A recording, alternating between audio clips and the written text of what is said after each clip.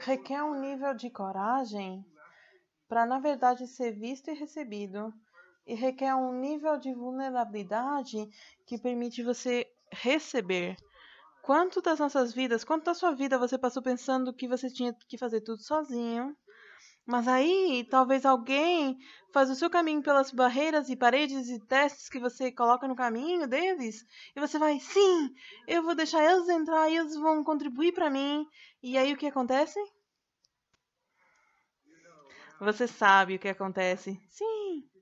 Por quê? Porque você não faz da vulnerabilidade de ter as barreiras e paredes, você faz isso de passaram esse teste, esse teste, esse teste, esse teste, o outro teste, e mais esse teste, e aquele teste, e o teste da família e outro teste, e aí vou deixar eles entrar e vou cortar toda a minha conscientização.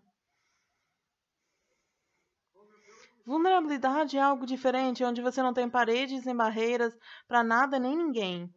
Vulnerabilidade, em contraste do que nos foi dito que vulnerabilidade é uma fraqueza nessa realidade, é uma das maiores mentiras que foi contada para você. Vulnerabilidade é o poder último e a fortaleza última de você. O quê? Porque quando você está disposto a não ter barreiras nem paredes, você está consciente de tudo e todos ao seu redor. Se alguém vem para magoar você, por exemplo, primeiro você na verdade não quer saber, sim, tenta isso.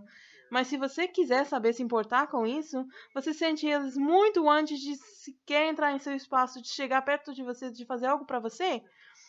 E foi ensinado pra gente, e o que foi ensinado nessa realidade pra gente é que a gente se erguer barreiras e paredes para nos protegermos.